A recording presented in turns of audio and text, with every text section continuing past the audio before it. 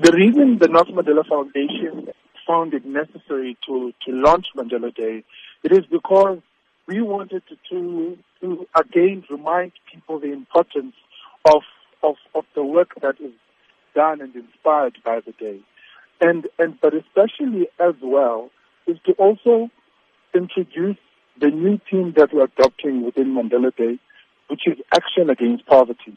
The theme is mobilizing and it is challenging everyone to find what their action is and what action they want to take up in this fight against poverty. So how would you encourage South Africans or people the world over to interpret this theme to become active against poverty? People have demonstrated in saying how they fight poverty. We've seen initiatives around education, where there's action that make the thing to be an education against poverty, food security against poverty, there's volunteerism against poverty, building shelter against poverty.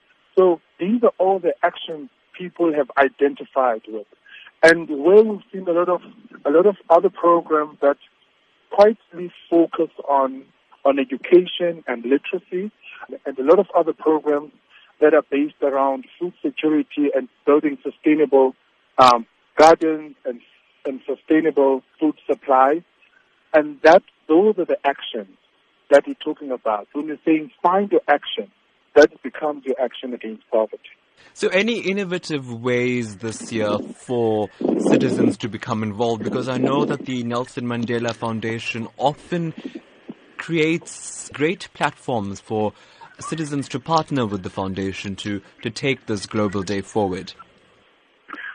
Today has also has shown to be also evidence of those great platforms where people interact, because we've had lots of campaigns and stakeholders exhibit what their work they're doing around Mandela Day. So the best way is using our social media platforms, our website mandeladay.com, where people can get on the website, download the sort of material they need, and actually material that will tell them more about the theme that we have adopted this year and how also to get involved.